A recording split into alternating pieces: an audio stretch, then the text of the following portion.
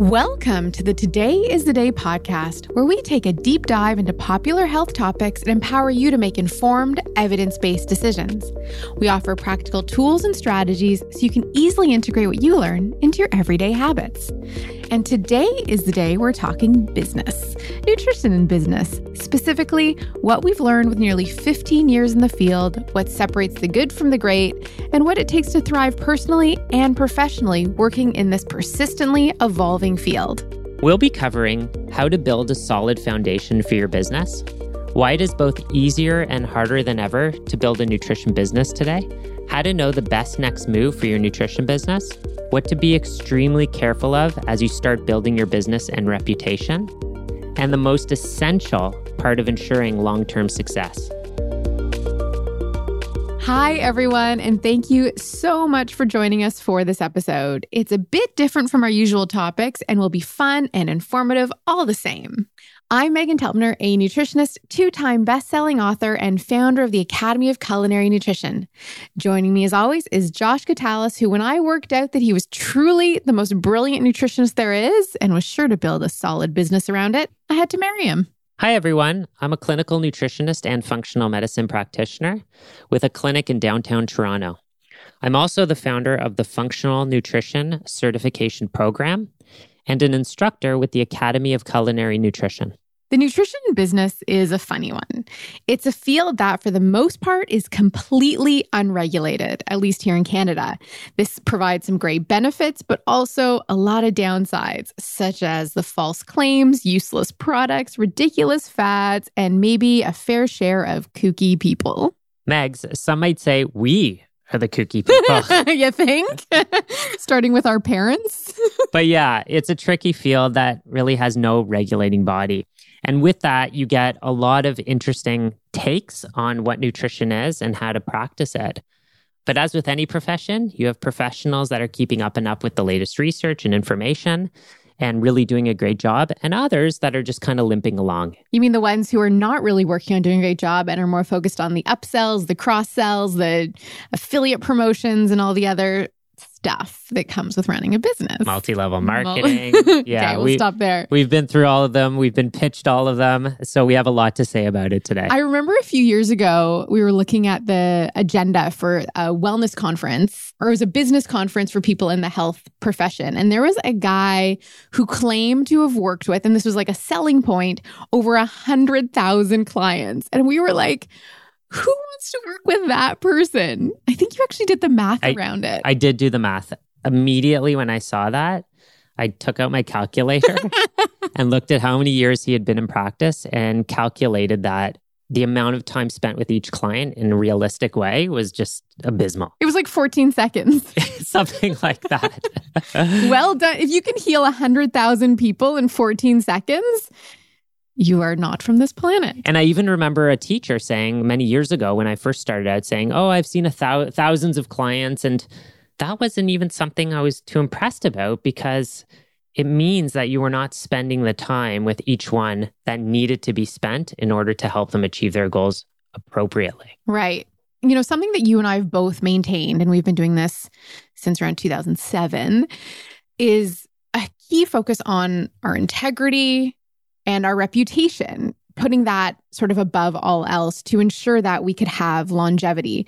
When you were starting out, did you have mentors that inspired you? Absolutely. It kind of started in a small circle and then it expanded out. So, of course, your teachers usually when you're in school are your mentors, right? Those are the people you look up to. They're introducing this information to you for the first time. So I definitely had a few instructors that I really admired and asked a lot of questions of, and even asked for mentorship when I was done and started practicing for them. I also considered a lot of even the authors in certain books my mentors, maybe indirect mentors, but mentors nonetheless. And then when I was attending conferences and bigger events, I would even consider those people my mentors, the ones that I really kind of had an interest in learning from and spoke to me and were doing a version of what I wanted to be doing. Since you graduated from nutrition school, you have continued to invest a huge amount of time and finances into continuing your education ongoing. That has never stopped for you. And I think that's why you're the absolute best there is. You know what, Meg? I've given this a lot of thought. Oh, have you? You never give anything a lot of thought. And there's something that I think is deep within my bones called the imposter syndrome. Have you ever heard of this? I have heard of this. Yes. So we all have it at some level, I think. And the imposter syndrome says that we believe that we shouldn't be doing what we're doing because we don't know enough. Right. So I've felt this ever since I started. And I think it's a healthy thing to actually feel at some level. Mm-hmm. And there's always a little hint of it in me. So I'm always trying to learn more and become more proficient and fill in the gaps that I think need to be filled in. And it keeps me on my toes. It keeps me good at my craft. And it keeps me wanting to learn more and better my breadth of knowledge. Right. I suppose I have a little bit of that, but from a different angle where I always feel like the success that I've had in my business, which has been astounding to me, has all been fluke. Like up until today, it's all just been like a fluke of some universal mistake. And I think that for me is what keeps me working really hard every single day, that I never feel like I can just coast on yesterday because I'm like, oh, well, yesterday's success was still part of that little fluke, so I better keep going. And I think for both of us, that's what, in different ways, we have different things that drive us to continue learning and improving and refining and really getting better and better and better. And I don't think either of us will ever be satisfied where like we wake up in the morning and you're like, you know what? I've reached my limit. This is as good as I'm going to get. I'm done here. Well, the beautiful thing about learning is as you learn more, you realize how much you still have to learn more and more. Now, if there was a sliding scale of the imposter syndrome, I would say that you're a lot lower than I am because you would like pull a stunt. Like, yes, I'm going to use that word. You would pull a stunt like learning some recipes one night, cooking them up, doing them, and then teaching a class on those recipes the next night. Right. It's also possible that due to timing, I didn't actually even cook them up, that maybe I just created the recipes and crossed my fingers and hoped for the best. If it didn't work out at a cooking class, it must have been the student error. Just kidding. I would never. We'll leave that as a possibility. We won't reveal the truth yet. Question for you, Megs. Yes, Josh. Did you model your business after anyone you looked up to? It's interesting because when we graduated from school, which is now quite a long time ago, there wasn't social media. There weren't really like celebrity nutritionists or anyone doing what I wanted to do, which was really how I ended up doing it. And I started out my business teaching community-based cooking classes. I wanted to teach healthy cooking classes. I wanted the same people to come back every single week and really build friendships and community around the table. No one was doing this. So there wasn't necessarily a model for it. And for what I'm doing now, when I was starting my business, there wasn't even the technology. My first vision was to build out this in-person cooking school that would have multiple cooking classrooms and practitioners and almost be like this hub. And that ended up not being the direction I went. It fueled a lot of my early work. But ultimately, not having a model for my business, I think, turned out for me to be a blessing because there was no benchmark I was measuring against. I was just, out in the world trying to figure this out as I went without thinking, oh, well, that person has already done that and this person's already doing that. So I need to, if I'm going to be successful, I have to achieve this goal and that goal. So I never had that model, which I think for me was really beneficial because there was no comparing and competing along the way. I was kind of paving my own way, which comes with its own challenges and fears and drawbacks and having to figure things out that now other people have already figured out. Yeah, so I'd say there wasn't necessarily an exact model and the model continues to evolve. And I think that's something you thrive with. It's like when we have done some art in the past, right? Put a blank piece of paper in front of me and you put a blank piece of paper in front of you and that excites you. Yeah. And that kind of scares me a little bit. Right. And you'll say to me, what are you drawing? And I'll say, I have no idea. And you just go and get at it. So you are an early adopter. It's in your blood. And you've really taken advantage of that aspect of your personality. What's interesting is, as you say that, I haven't told you this, but it happened last week. I had a meeting with my business group. Every time we have a meeting, we have these breakout sessions with smaller groups, and we are asked a question that we have to answer in the group. And the question was, who would you like to thank? And I thanked you in my group because it was when we had just done our vitamin D giveaway initiative. And having been together for a long time, you've come so far in trusting my ridiculous ideas that may not have a destination to them and coming along for the ride, trusting that it will work out. And I think your faith in me and those ideas that maybe don't have that end point builds my confidence to keep doing things that are often deemed different or weird or unprecedented. Oh, that's so nice to hear. So thank you. And I still remember when you told me you were going to do a full online cooking school certification and what was going through my brain. And 14 years later, you have one and I have one. Would you look at that? Would you look at that? So are you running the business, your business and your practice the way you had wanted? Like, is this the vision you had when you started out? Yes and no. So pertaining to exactly what we just talked about, I had no idea I would be teaching courses online. Right. I always knew I wanted to be a teacher, and I've always dabbled in teaching. You know, I've been a swim instructor, I've been a ski instructor. I've always enjoyed that role and opening up people's minds that way.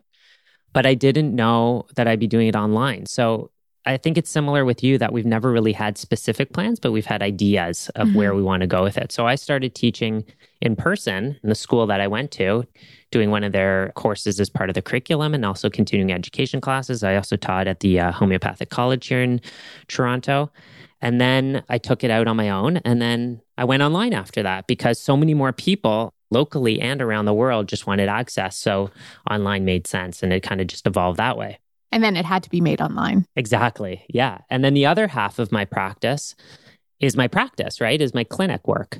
And I always knew I wanted to have a busy practice working with clients with complex health issues because that's what really excited me when I was learning about it, right? So a lot of it over the years in the building was just a matter of doing less of what I didn't want to do or didn't have to do in my area of brilliance and doing more of what I wanted to do and what I was good at and working in my area of brilliance. Isn't that nice? It's wonderful. It's nice to get to that place, but that doesn't happen in year 1 or year 2 or even year 5. It's having sort of an idea of where you want to go and then being really clear and setting some boundaries to say, this is what I'm now willing to do. This is what I'm not willing to do. And are there other people that can join my team where the stuff that I can't do or don't want to do is their area of brilliance? And that's a really key approach to moving forward and being able to grow and sustain a business that continues to keep you and me feeling really inspired and excited about the work we get to do every day. For sure. Do you remember when we were dating? You know, you and I were plugging hard. Yes. Like some days I was teaching a class during the day. Yep. I was going and seeing clients. Yep. The second half of the day, then doing a night class. Yep. And we were working every weekend day. Yes. So it takes time to build. Yeah. I was teaching cooking classes in the evenings and weekends because that's when people weren't working, so they could attend. And I remember we lived in our apartment. So I lived in my kitchen for a long time in the little corner curtained off from where the cooking school was. And then when we moved into an apartment together, we've talked about this, that we don't remember like a single Sunday afternoon where we sat around at home and watched television or just did like we had our goals in mind and we were at a point in our life where we had the freedom to work that hard and it's panned out and we don't work that hard anymore. We work hard, but we don't work that kind of hours and we've set up new boundaries, which we call the opportunity cost of, saying no to working 12-hour days to be able to have our life the way we want to have it.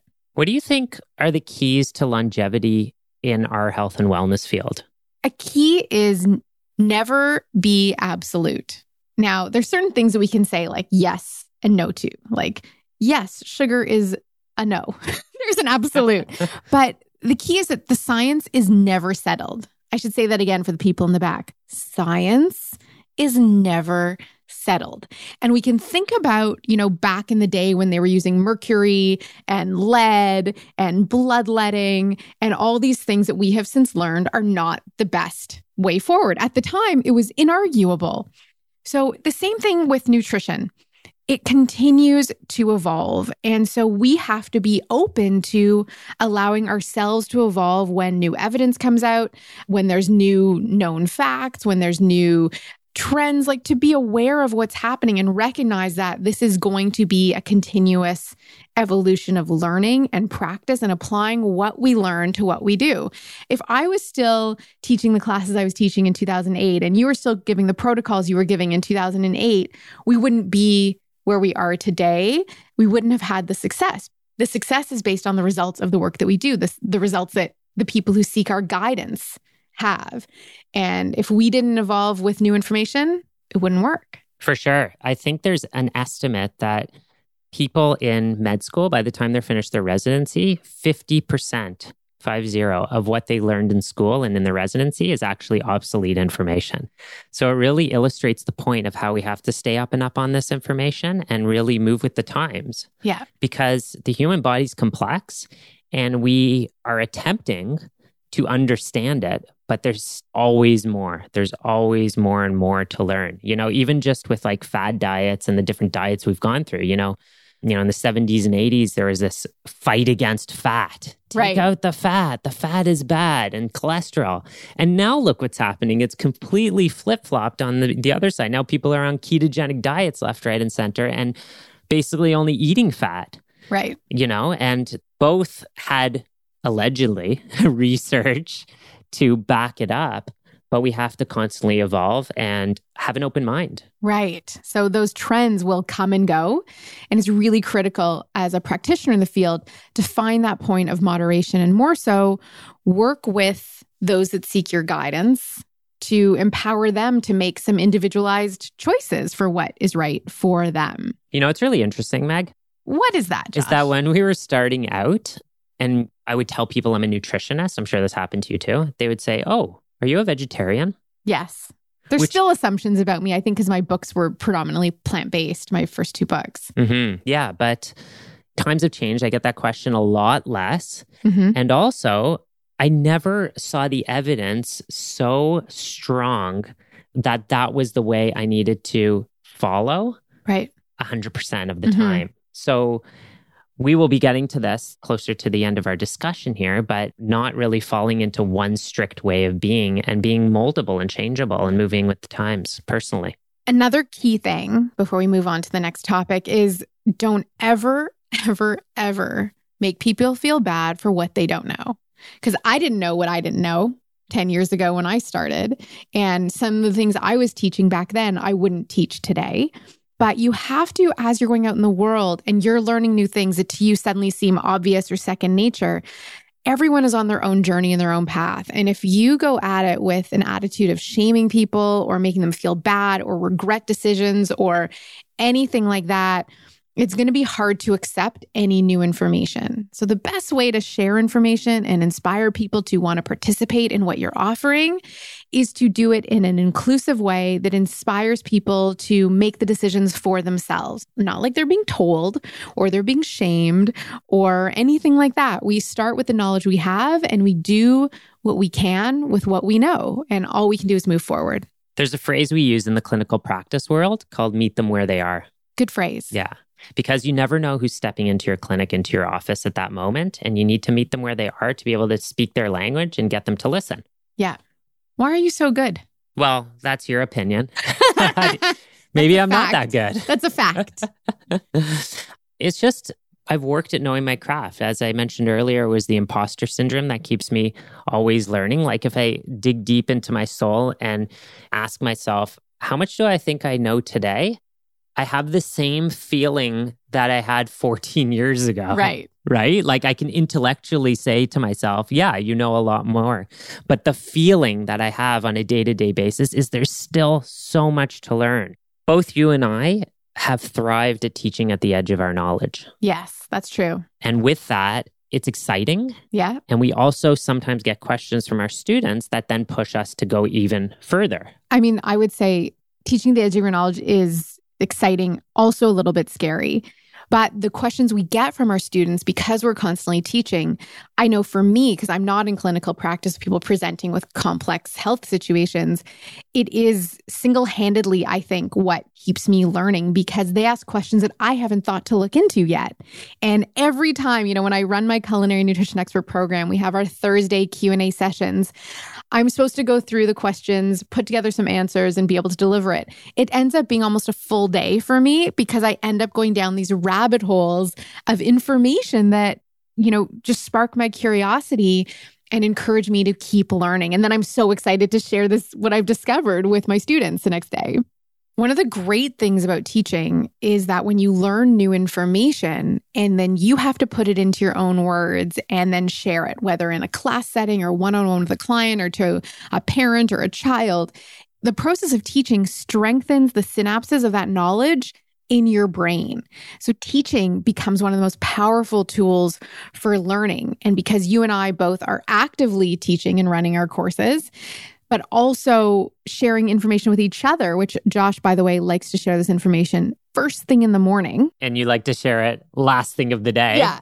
Yeah. We all have our times for distilling, assimilating, and then teaching it. But being able to learn a concept and then explain it to someone else is a really powerful way to almost cement that information in your brain and gain that strong understanding of it. That has become a key part of how our knowledge continues to grow over time. Yeah, Bob Proctor says, and this is something I tell my students as well, you don't understand something until you can tell it to someone else so that they can understand it. Right. Oh, I like that. Yeah. Thanks, Bob. I want to take a pause in this conversation so you can meet Michael Tannenbaum.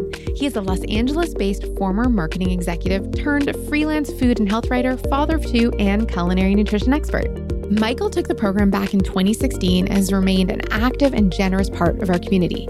Here's Michael to share more about how he's using what he learned in the work he's doing now. My name is Michael Tannenbaum, and I am a 2016 graduate of the Academy of Culinary Nutrition. I live in Los Angeles. Taking this course taught me the skills to make almost all of my food from scratch, using high-quality, farm-fresh ingredients.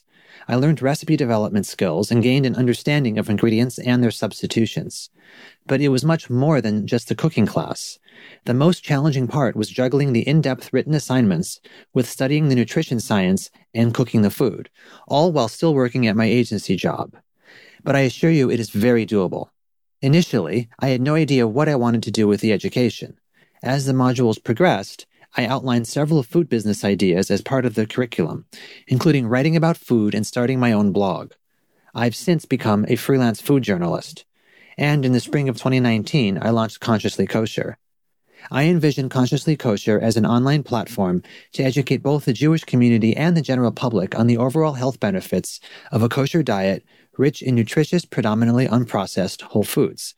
It grew out of my culinary nutrition research to heal the body and mind with food. My goal is to make Consciously Kosher the #1 destination for healthful eating habits, meal hacks, and innovative food products in both the Jewish and conscious eating communities. And I've just launched a lively podcast that I know you will enjoy. I am grateful to the Academy of Culinary Nutrition for providing the tools and inspiration for me to make the leap from the marketing agency world to my true passion. To learn more about the work that Michael is doing, head over to our blog at culinarynutrition.com/podcast and choose this episode. We love the stories of graduates being able to use what they've learned to pursue their dream goals and do work that is both inspiring to them and positive for the world. That's a win-win. The Culinary Nutrition Expert program is a 14-week certification that doesn't just share the deep essential skills and wisdom of how to apply nutrition principles where it matters most in the kitchen, but the program also empowers our students to be able to confidently share this knowledge with others in a variety of ways. This is your time to shine. You are needed to lead the way in this. If you're feeling inspired to take your passion for health and nutrition to the next level, and perhaps considering a new career, side hustle, or just want to know how to better nourish your family, this is for you. Full details are over at culinarynutrition.com/program. Now, let's get back to our conversation. One key area in being self-employed in any business is finding that balance between being the practitioner, so doing the work you do, and being a business owner, meaning working on having a business that is successful, because you can be excellent at what you do and an atrocious business person. So no one will ever know or gain access or benefit from your area of brilliance that you work in. So it's really important to find ways to balance your time between being the practitioner and being a business operator, at least when you're starting out. And I think both, in fact, need equal time. And what we see is some people will go too far on being the practitioner and then their businesses fail, or too far on being a business operator and building a business that what they're actually delivering and serving isn't so good and their business fails. Absolutely. And a big part of both Meg and my business are online courses. Now, Megan. Yes, Josh. What takes more time? Doing the online course, making it, or all the stuff around it? It's interesting because what actually happened was I took the Culinary Nutrition Expert program online in 2014. And then, I set it and forget it. And I've been at the beach ever since.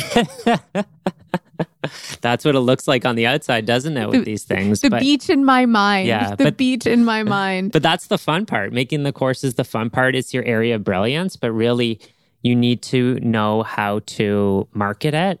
Yeah. How to properly deliver it. Yeah. How to promote it. Yeah. Well, I guess that falls under marketing. Yeah, but I think the thing, though, that we have to be really mindful of is when you do create your course, that actually is the biggest investment of time. When you're creating your products, creating your services, getting good at what you do, in the first couple of years, that will take most of the time. Because if you create a product really quickly and it's not good, no matter how much marketing you have around it, it's not going to thrive and succeed year after year, which is ultimately what you want.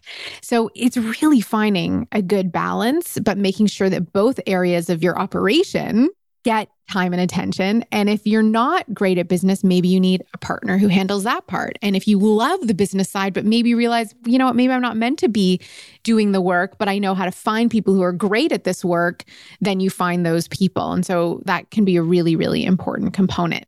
In my business, I'm working on doing more of what I call my craft and having a support team that can take on a lot of the other stuff so that I can now, almost 14 years later, go back to what I was doing in year one, because that's what brings me the most joy. Right. But you got to pay your dues and you got to be careful of the shortcuts. Yes. This is a big one in our industry, is that you don't want affiliations that won't serve you in the long run. You don't want to team up with companies that are not in line with your value set. You want to really be mindful of protecting your reputation and brand, especially in the health field, because you are your brand. It's not like you have a faceless logo or brand, like it's a product, a physical product. It's people are looking at you.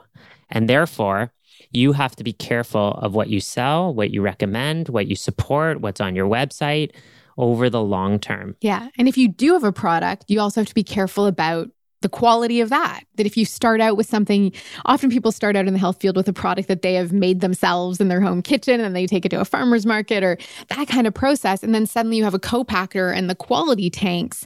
You have to make sure that you maintain the integrity and quality from the day one through to day 10,006 when you sell it off for $100 billion. I wish. And I should say the success of a company is not like the valuation and that you have to sell it at the end. I don't know when that became the thing, but you can also really enjoy being in your business and running it day Absolutely. to day. And on what we just talked about is if you go to my shop on my website, I usually have 2 to 3 products in there. We could talk about that, Josh, because, you want to be mindful, but you might be being too mindful. Maybe, but the only products I want to recommend are ones, first of all, that I've tested, that I know are good, that I know are safe, that I know work. And I've got 2 products in my shop, physical products. One is my elixir, which I played with the formulation for years, and now I've been selling it for years and lots of great feedback. And it's one that I've created myself, so I have complete control over it. And then the second is my digestive bitters, which I have on there too, which again is another formula which I use on a regular basis. And I looked for the best ones and put it all together. And again, that's the only products I sell. I would like to share with anyone who's been, a fan of Josh's elixir from day one, if you bought it on day one through to day maybe 650, of when he had this product available, know that those were packed by Josh and I with shower caps on our heads and bandanas over our faces, packing that in our kitchen. You'd get bags of all the different herbs. We were weighing them out. It was a crazy process, but you evolved it and also managed to maintain the integrity. On my side, I used to sell a bunch of products, predominantly when I had an in-person cooking school. Then Amazon came into Canada, and mainly I was selling products that were really hard to find in health food stores. And Amazon made that less of a challenge, though I still recommend you do buy them from your local health food store. I was always really mindful about the products I sell. And even now that I'm not selling hard goods, if I recommend a third-party product, like my favorite mattress company to workout app or whatever it is, it's something that I genuinely love and use. I don't ever recommend something just because of a commission I can get or whatever it might be, or I don't ever recommend something just because I was sent a free product. I want to have the trust of my audience always. And as a result of that, when I do recommend something, I have full confidence that if people buy it, they will love it, and that I can rely on the company too to deliver that experience. And for me, that's been really important. Didn't you get sent a fridge with Coca-Cola in it once or something? It's jogging my memory. I was. It was apparently sent back in the day. I was a little feistier online, and I was sent a holiday fridge. It was this little red plastic bar fridge with a bunch of Coke in it that had been sent from New York. The cans had exploded. So what I ended up receiving was this box that was sticky and dripping with Coca-Cola. And I actually thought it was like a joke. Like I thought someone had sent it to me like as a prank. And when I called the PR company, the intern returned my call about 5 a.m. So obviously trying to not get me. And she told me that it had been sent to me in a mistake and my name was actually on the suppression list. And this poor girl had sent Coke fridges to everyone who was not supposed to get them. This has nothing to do with what we're talking about, but it's a good story. Yeah, I brought it up because you get sent, over the years, you've gotten sent stuff from people who have clearly not looked at your brand and what you're all about. Yeah, we have a folder in our main email account called PR fail of like really bad pitches. And even now, like people will email me or message me on Instagram wanting to send me their product. And I always ask for the ingredient list and I always thank them and say, it's great what you're doing, but I don't think I'm the right person. And I'm also really not great at doing a lot of social media on demand and doing that. So I usually kindly decline. And I recognize these companies are small and I don't want to take their product if I'm not going to properly promote it for them. It's a waste of resources all around. For sure. Let's talk about a support network. Because when you're starting out in any field, in any business, and especially in the natural health field where basically what I was going to say is you can feel very isolated. In the natural health field, you can feel even more isolated because what you're doing and how you're living could also isolate you from your existing social circle and your family because your lifestyle tends to change. Over the years, it has taken us time to build up a really solid, trusting support network. And we have a network of nutritionists, which our listeners probably also love and follow. And with this network, we have regular dinners together or brunches as the case may be. During COVID, we had our regular Zoom calls to stay connected. We have an ongoing chat going.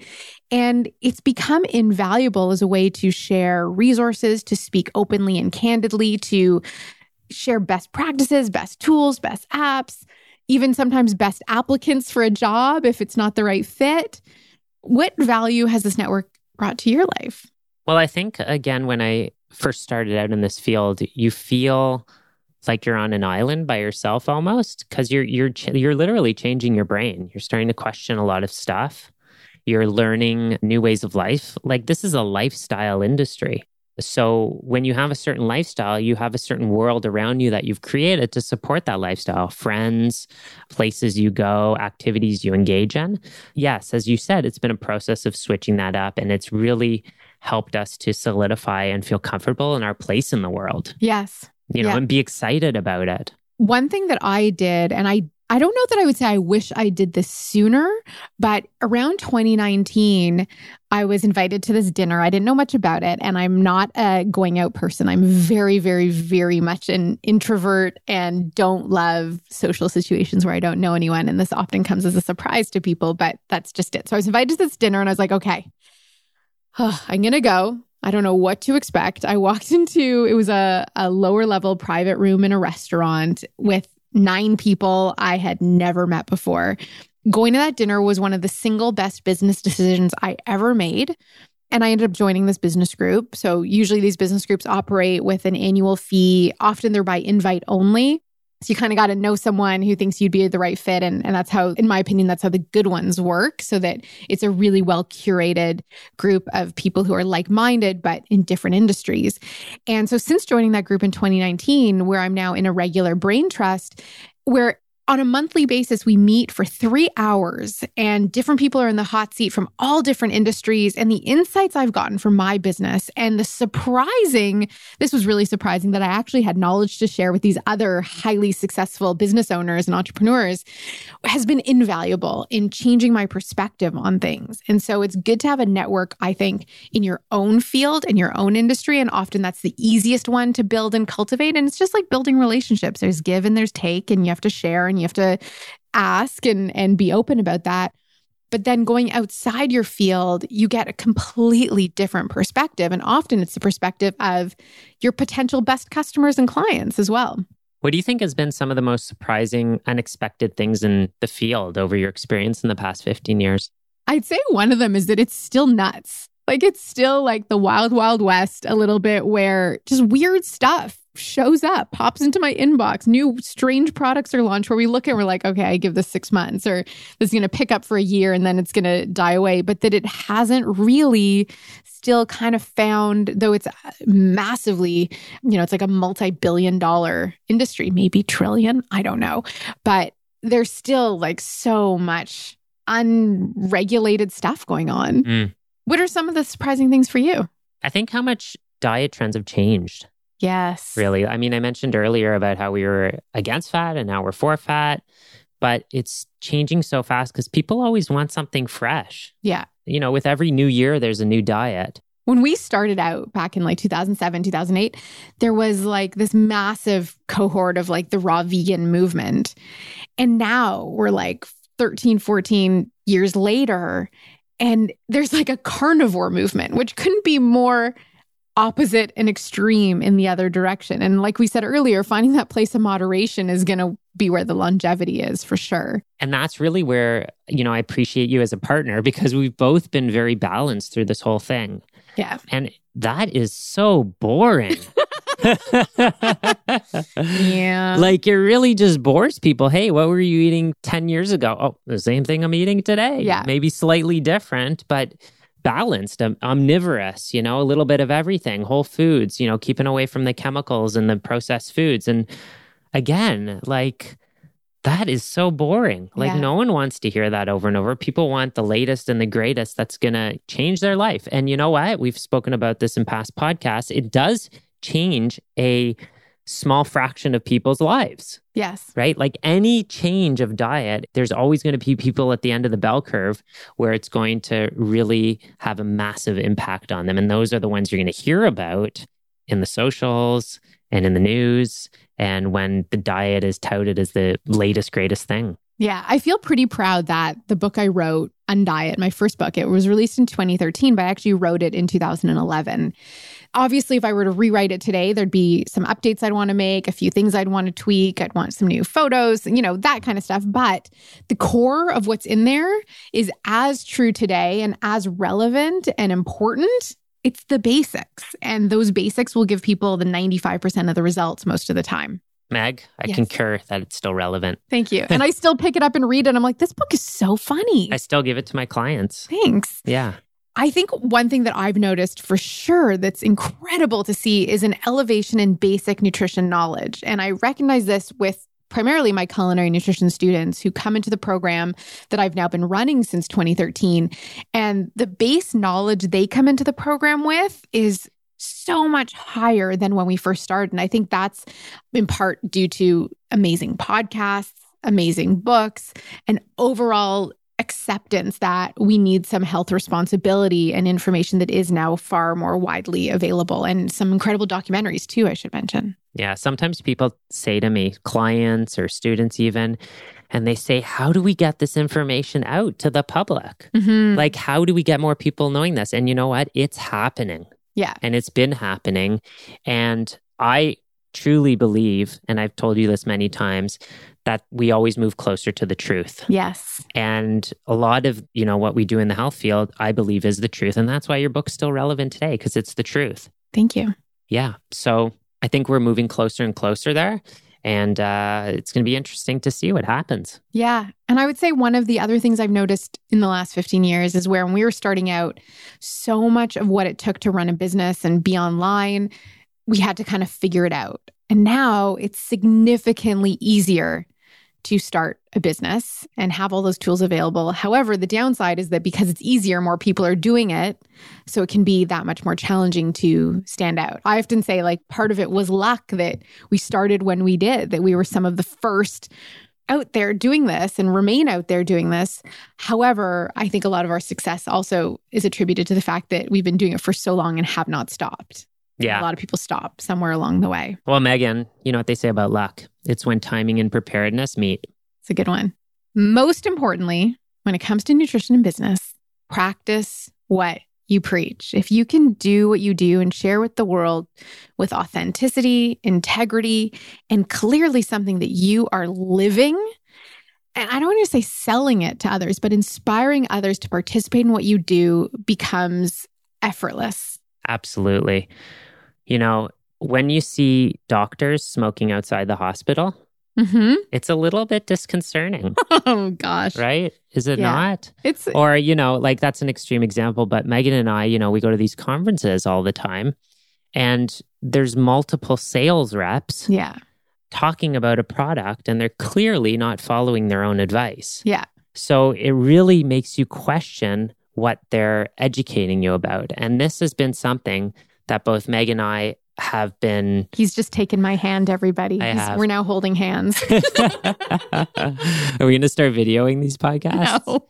It's been a core value of everything that we do is that we practice what we preach. If we recommend meditation, we're meditating. If we recommend a meditation app, we're using that app. If we recommend an exercise app, if we're recommending a particular food or sprouting or whatever. Or going off sugar for 2 years. Right. We've tried it. We're doing it. We've seen how it has applied in our life and if it's easy or hard and what the experience is like. And then we can speak of it in a much more authentic way. And I think that out of everything we said might just be the most challenging part in the first place for people to start. But if you are starting out and you still have a lot of work to do, continue doing the work, but still start educating, start working with people and start working from where your knowledge base is at because you still have a lot to offer. And don't get paralysis by analysis. Just go do something. Just go do something. Today is the day, as we like to say around here. I want to thank you so much once again for joining us. We have loads of resources and links to help you build a business the right way in the nutrition field. Please head over to culinarynutrition.com/podcast to get access to all of the additional information. Just click on this episode. Of course, if you want to get ahead and stand out in a crowded nutrition field marketplace, be sure to take some time to check out the Culinary Nutrition Expert Program. In addition to the 14-week training that is the core to the course, at the certified professional level, you'll also be part of a game-changing 6-week conscious business program called the Biz Rocking Insider Program. This is where I share strategies, tools, and resources along with essential guidance to help you build your own business of your dreams. Head over to culinarynutrition.com/program to learn more. Knowledge is important, but applying it is where the power is. As I always say, the best way to get started is to get started. Take what you've learned and start applying it in your life. If you enjoyed this episode, please leave us a review and share it with your friends. We look forward to connecting with you again next time.